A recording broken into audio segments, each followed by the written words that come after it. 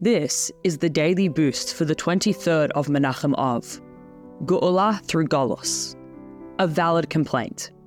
7 weeks of comfort follow the 3 weeks of mourning for the Beis HaMikdash. During each of these 7 weeks, we read selections from the prophets. The Midrash explains that these readings represent a dialogue between Hashem and the Jewish people. The Avod Raham, quoting the Midrash, explains this dialogue. After the destruction of the Beis HaMikdash, Hashem says to the prophets in Yeshaya chapter 40, "Comfort my people, comfort them." To this the Jewish people answer in chapter 49, and Sion says, "Hashem has abandoned me." In other words, the Jewish people are not appeased by the comfort of the prophets. They say to Hashem, "After all that you have done, how can you simply send a messenger to comfort us?" The prophets return and say to Hashem in Yeshaya 54, "The Jewish people are not appeased by our consolations. They are a stormy ship that is not consoled."